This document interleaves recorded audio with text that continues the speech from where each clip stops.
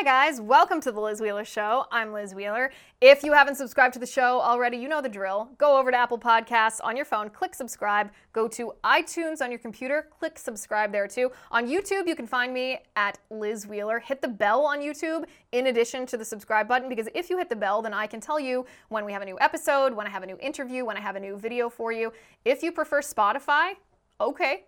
Hit subscribe over there too. On Rumble too. We're on Rumble. We're everywhere that you could possibly want to be, including locals. If you want to go to lizwheelershow.com/locals, you can get ad-free episodes over there. So I'm on vacation this week. So in lieu of a new episode talking about breaking news, I prepared a sit-down interview that I think you're going to love. In fact, if you remember last week, we talked a little bit about the realignment that's happening in the Republican Party and in the Democratic Party. But I want to focus today just on the realignment that's happening in the Republican Party. How the old right, you know, the Republicans of 15, 20 years ago, these big spenders who propagated the forever wars, who sure gave us tax cuts sometimes, which I appreciate, but did not have the courage or the stomach to fight the culture war, how that is being phased out of the Republican Party by you and I. You and I are part of the new right, or at least part of elements of the new right. We embrace elements of the new right. The new right understands how critically important the culture war is to fight, and how if we don't fight the culture war, whether this is abortion, whether it's, you know, gay marriage, whether it's queer theory, whether it's critical race theory, whether it's parental rights, if we don't fight the culture war, then that leaves our governmental structure vulnerable. So a different way to phrase this realignment of the Republican Party, if we zoom out, it's actually a battle between the ideology of John Locke and the ideology of Edmund Burke. So John Locke was individual liberty-minded. He's very libertarian, right? It's if you aren't violating someone else's inherent right, the government shouldn't tell you what to do. You can do whatever you want. And this became very, very popular among Republican politicians and conservative voters as well for a long time, until the new right began to realize that libertarianism, as great as it sounds, I mean, I once identified as more of a libertarian-leaning conservative, although not full libertarian. As great as it sounds, it's actually just a utopian idea. It doesn't work. And so Edmund Burke proposes this idea not of absolute liberty, but of ordered liberty. And ordered liberty is actually what our nation was founded on. We weren't founded to be a libertarian nation. We were founded to be a nation for a moral people and not any other, as John Adams once said. And so I sat down and I talked with the chair of the Edmund Burke Foundation. It's Yoram Hazony, who also puts on NatCon. All these interviews were at NatCon, as you know. We conducted dozens of interviews at NatCon, and it was totally fun with all the speakers. So I sat down and I talked to Yoram about the history of this philosophical battle between John Lockean ideas of liberty and Edmund Burkean ideas of liberty. And it's just as nerdy as it sounds, but it's really, really fascinating. It's really interesting to see what the new right is building themselves on, what the foundation of the new right is. Because if you don't understand the foundation, then sometimes political actions don't make a lot of sense, or you can fall prey to the arguments from the other side, whether it's Democrats or whether it's arguments from the old right. But Yoram lays out specifically what the history of liberty is in our country and what the plan was, the founders and the framers, what plan they had for our country when it comes to what style of liberty we would embrace. I think you're really going to enjoy this.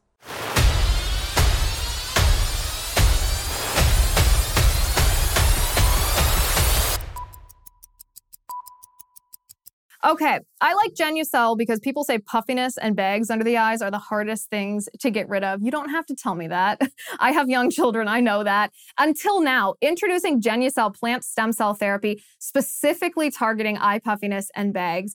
Due to new technology, Genucel is an incredibly powerful but natural serum. And with their instant effects product, it's guaranteed to show results in as little as 12 hours, or you get your money back.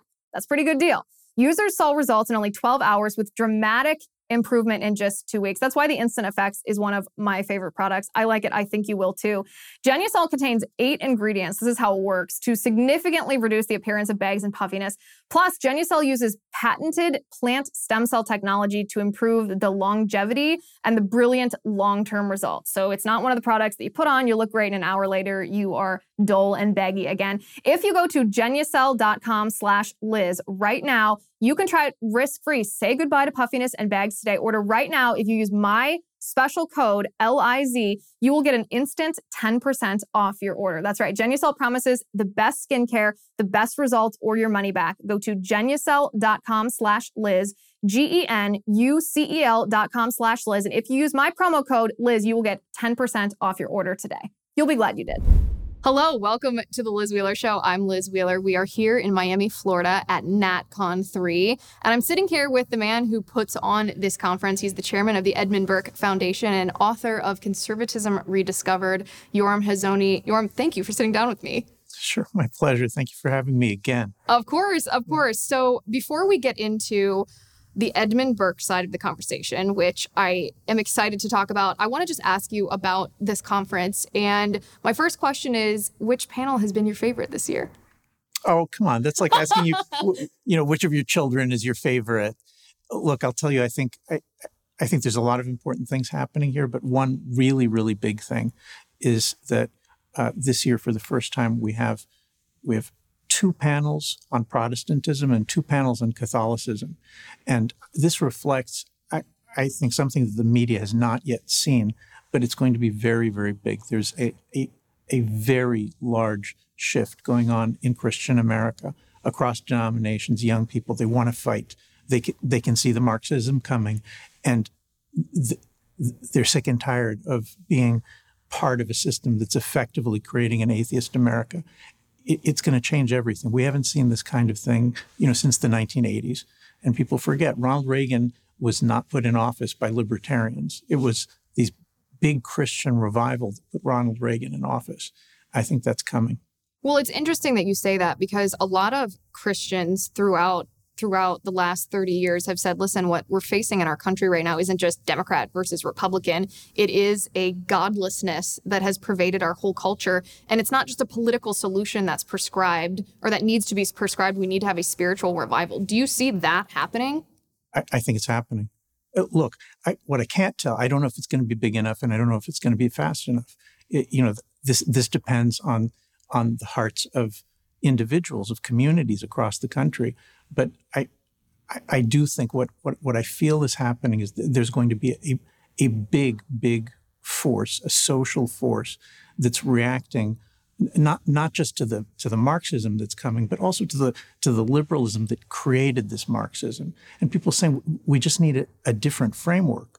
And the heart to that framework is that the Bible used to be the cornerstone of public life in America and, in other countries. And it's been, after World War II, it was wiped out.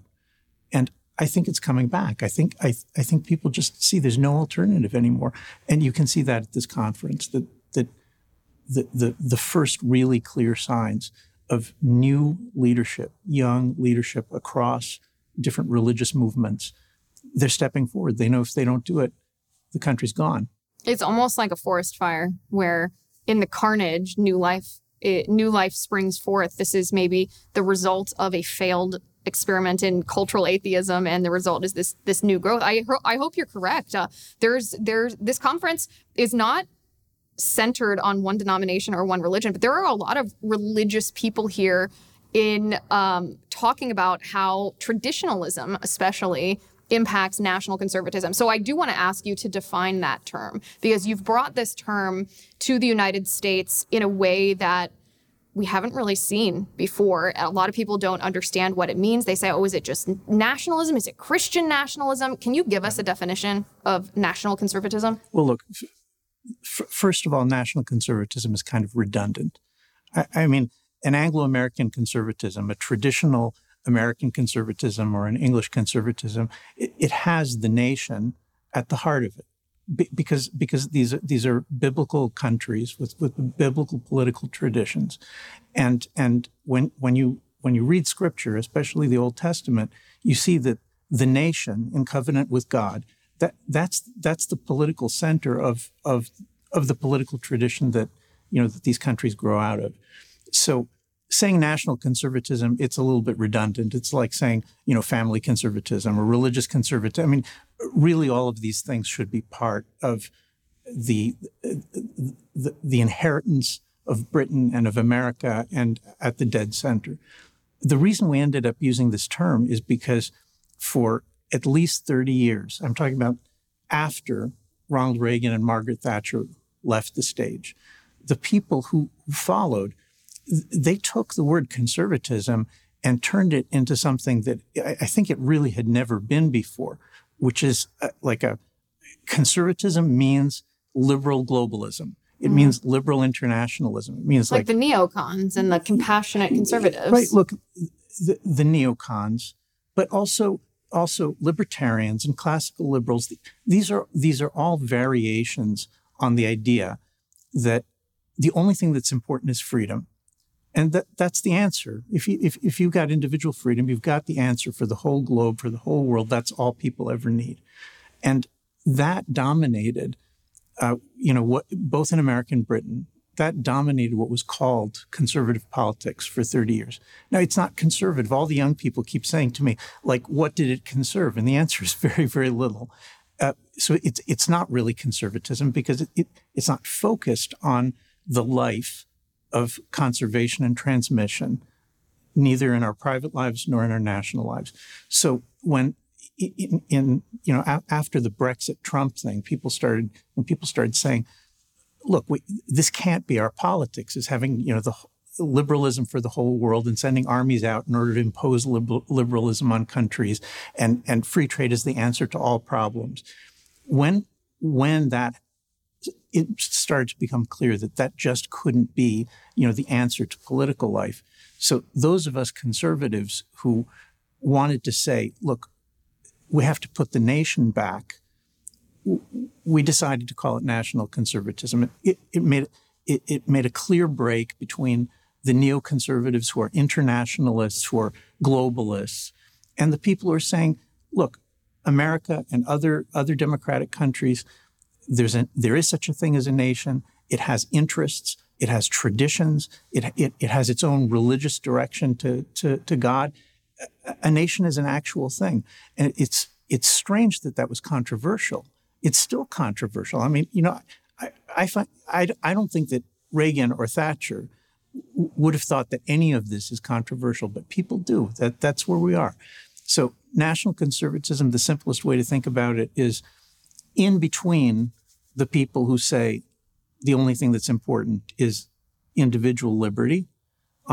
They're kind of in the center of the political spectrum. And on the far right, there's people who say, no, it's all about race. In between is where the vast majority of conservatives are. They don't think it's only about freedom. They certainly don't think it's all about race. They think that the nation is something important and precious, and being part of the American nation, looking out for its interests, caring for its traditions, restoring what it used to be, that's a politics that they can support. Let me ask you a question. How did you sleep last night? If you answered this question, well, not so great, or just okay, or please don't ask me, well, you're not alone. 1 out of every 3 Americans reports being sleep deprived, and your sheets could be the problem. That's why I like Cozy Earth sheets. They're on my bed right now at my house. The wrong sheets can trap your body heat, leaving you boiling 1 minute and freezing the next. But there is a solution. Cozy Earth sheets. They are the softest, most luxurious, and best temperature regulating sheets on the planet. It's like sleeping on a cloud, which makes sense because they're made from bamboo, which allows Cozy Earth sheets to breathe. So you sleep at the perfect temperature all year round. Cozy Earth even offers a 100-night sleep trial, which means you have up to 100 nights to sleep on it, wash it, try it out. If you're not completely in love, just send it back for a full refund. But I think you will be. I am. Our audience can now save 35% on Cozy Earth bamboo bedding. 35%, that's a good deal. Just go to cozyearth.com/Liz35. You have to hurry. This offer ends soon. That's cozyearth.com/Liz35. cozyearth.com/Liz35. What makes a population susceptible to libertarianism or a focus purely on liberty but equating liberty with license? Right. Well, it's a good question. I think that liberalism, that its attraction is in its simplicity.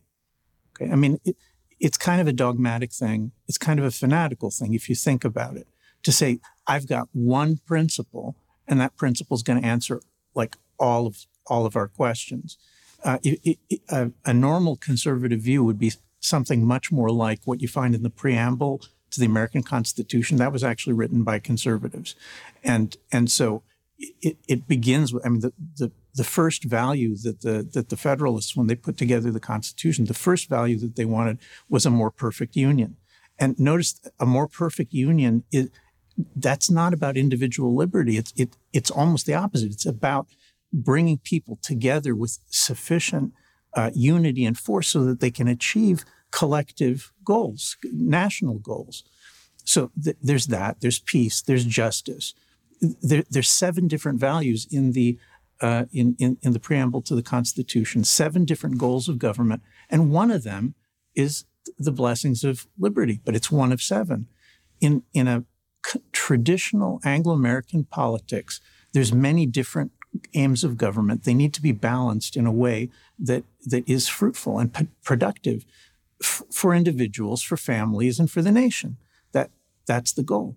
But after World War II, I mean, I write this in my new book, that I think that after the 2 world wars, there was a desperation, an exhaustion that led to a kind of utopianism. People said, we can't ever go through this again. And the answer that they came up with was this Enlightenment liberalism, which is, it's like fanatically holding on to the principle of individual liberty and the equality of liberty for all individuals. Look, it did some important things. I mean, we have to admire people who, after the Second World War, said, look, we just sacrificed hundreds of thousands of lives in order to fight racism, and we can't continue having Jim Crow in America. We have to find a way to end that. So that's an admirable thing.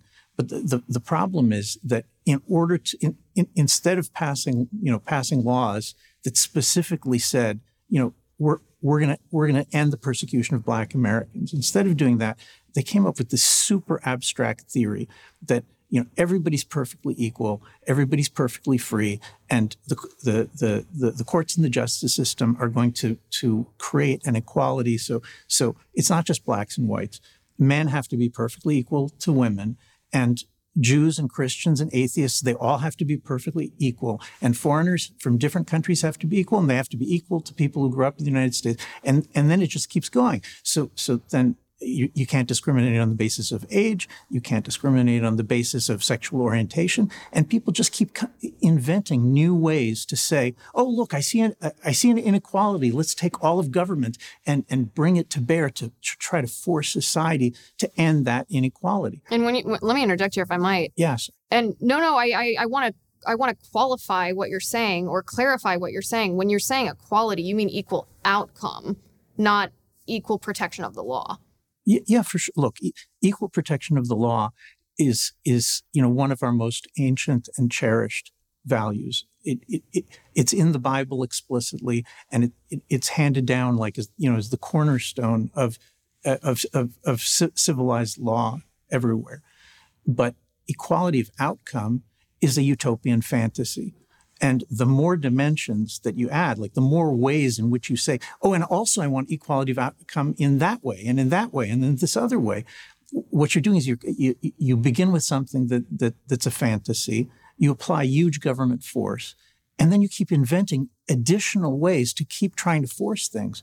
Look, it's just suicide to try to pursue that course. It also breeds authoritarianism because someone has to be the arbiter of the outcome. Yeah. Which means that person gets to determine who wins and who loses. And that's the same as authoritarianism. Yeah. So you're uniquely qualified to answer this question. And this is a more philosophical. I mean, you are the chairman of the Edmund Burke Foundation. Okay. So it is very fashionable to be a libertarian. It's very fashionable to philosophically align yourself with John Locke versus Edmund Burke. But if you look at the history of the founding of our nation, those who would align themselves with John Locke say, well, our founding fathers, particularly Thomas Jefferson, was very Lockean in his philosophy. Was our nation founded on the philosophy of John Locke or on the philosophy of Edmund Burke? Oh, gosh, you got to read my book. I have read your book. Okay. Oh, all right. So that's why you're asking me. Yes. All right. Okay. So I'll do a little book report here, but this is only the beginning of the book. It's not the middle, or there's other good stuff in the book. Look, John, if we think about, let's make it really simple. A liberal is somebody who thinks that the basis of politics, the way to look at the political world, is individuals should be free. They should have liberties. That's the issue. A conservative is somebody who begins in a different place. We also treasure and cherish liberty, but we begin in a different place. We begin with the question of, if our nation is going to be conserved, if it's going to continue on for generations, for hundreds of years, what would we need to do in order to be able to transmit and conserve the things that are important to us over generations? If you start there, you very quickly end up with a very different politics. So you see this in the American founding, where Jefferson and Tom Paine, they're radicals. They were very sympathetic to the French Revolution, but their ideas are ideas that sound kind of familiar to Americans. The basic Jefferson, Tom Paine idea is just that you need individual liberty, you need equality of liberties, and that's basically what you need. What about transmitting across generations? Jefferson's famous for saying, repeatedly, that every generation is a foreign country to the previous generation. Like, we don't owe the past anything. We have no duties to our forefathers. We have no duties to future generations. As you know, the conservatives, they think that's crazy. Conservatives think, well, everything we have is from our forefathers. And what are we living for? I mean, we're mortal, we're all going to die, but we want to leave something for our descendants. And that's what motivates us. And that's in the preamble too, is for ourselves and our posterity. And so there's kind of an optical illusion with the American Revolution because it goes in stages. I like Nutrafol because it's natural and it works. You might wonder how I get such thick, beautiful, shiny hair. Well, let me tell you, if you are struggling with hair loss or you want a fuller head of hair, there is a holistic solution for you, for men and for women, that promote both healthier hair and whole body wellness. This is without drugs or prescriptions, which is one of the many reasons I like it. Nutrafol is clinically shown to improve hair growth, thickness, and visible scalp coverage without compromise. And by compromise, we all know what I'm talking about. I'm not really one to use euphemisms here. You won't feel a decrease in your sex drive, which is what happens with a lot of similar supplements. Nutrafol is comprised of 21 potent natural ingredients that actually support sex drive, support better sleep, and less stress too. In a clinical study, men showed progressive improvement in hair growth and thickness after 3 and 6 months, which means that you can grow thicker, healthier hair, and you can support our show. Win-win. By going to Nutrafol.com and entering my promo code, Liz. If you use my promo code, you will save $15 off your first month's subscription. This is their best offer anywhere. It's available only to U.S. customers and for a limited time. Plus, of course, you will get free shipping on every order. Get $15 off at Nutrafol.com. It's spelled Nutrafol.com, promo code Liz. Nutrafol.com, promo code Liz. 1776 is sort of the moment in which Jeffersonian rationalism was at the peak of its influence. And then there's the Revolutionary War. And in practice, Washington and his officers and a lot of the lawyers who were, in the cities who were trying to help create this army and this government, they got to see in real life that the Articles of the Confederation, which is like this super rationalist, super modern constitution, which looks a little bit like the Assembly in the French Revolution, the National Very Assembly. John Lockean. Yeah, no, the actual guy's name was Turgot. Turgot is kind of like a more updated French Lockean. And it's his theory that there shouldn't be multiple branches of government because that's irrational. There should be one house, and it should have both executive and legislative. You understand? It's like. Can you imagine? Well, you can imagine it, because that's what the Articles of the Confederation were. It's also what the French Revolution was. By the way, they also tried this in Pennsylvania. Pennsylvania had like kind of a French revolutionary government beginning in 1777, and it was complete chaos. I mean, there was violence in the streets. It was crazy. So there's different people trying this rationalist philosophy and trying to implement it in America. And when Washington and his officers and his allies, and like John Jay, Hamilton, when they got to see, this government, in theory, it's democratic. Everybody needs to agree in order to do everything. Or I don't remember, it was 9 out of 13. But basically, you need to get consensus to do anything. That's like the rational ideas. Well, we're all reasonable people, and we'll reason together, and we'll come to a consensus, and then we'll just know what to do. And Washington looks at this, and he says, you can't raise troops. You can't raise taxes to pay the troops. My soldiers are actually starving. You can't raise the money to arm them. People aren't aware of this, that Washington, to move his army to Yorktown, to win the Revolutionary War, people were giving private donations. They were writing private checks. There was no money from the national American government that had been based on these rationalist principles. Very early on, Washington begins circulating these letters to people saying, we have to have a strong government like the one that the British have. We have a model of what strong government looks like. And if we don't have that, then our country is not going to exist. It's not going to survive a few years.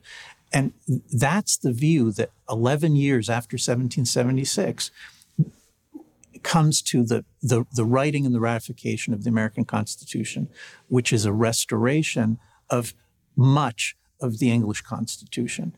And that's the disagreement between liberals and conservatives at the American founding, is that the conservatives are saying, your rationalist stuff, it doesn't work in real life. It's a dream. It's nice. It doesn't work. What works is what they've got in England.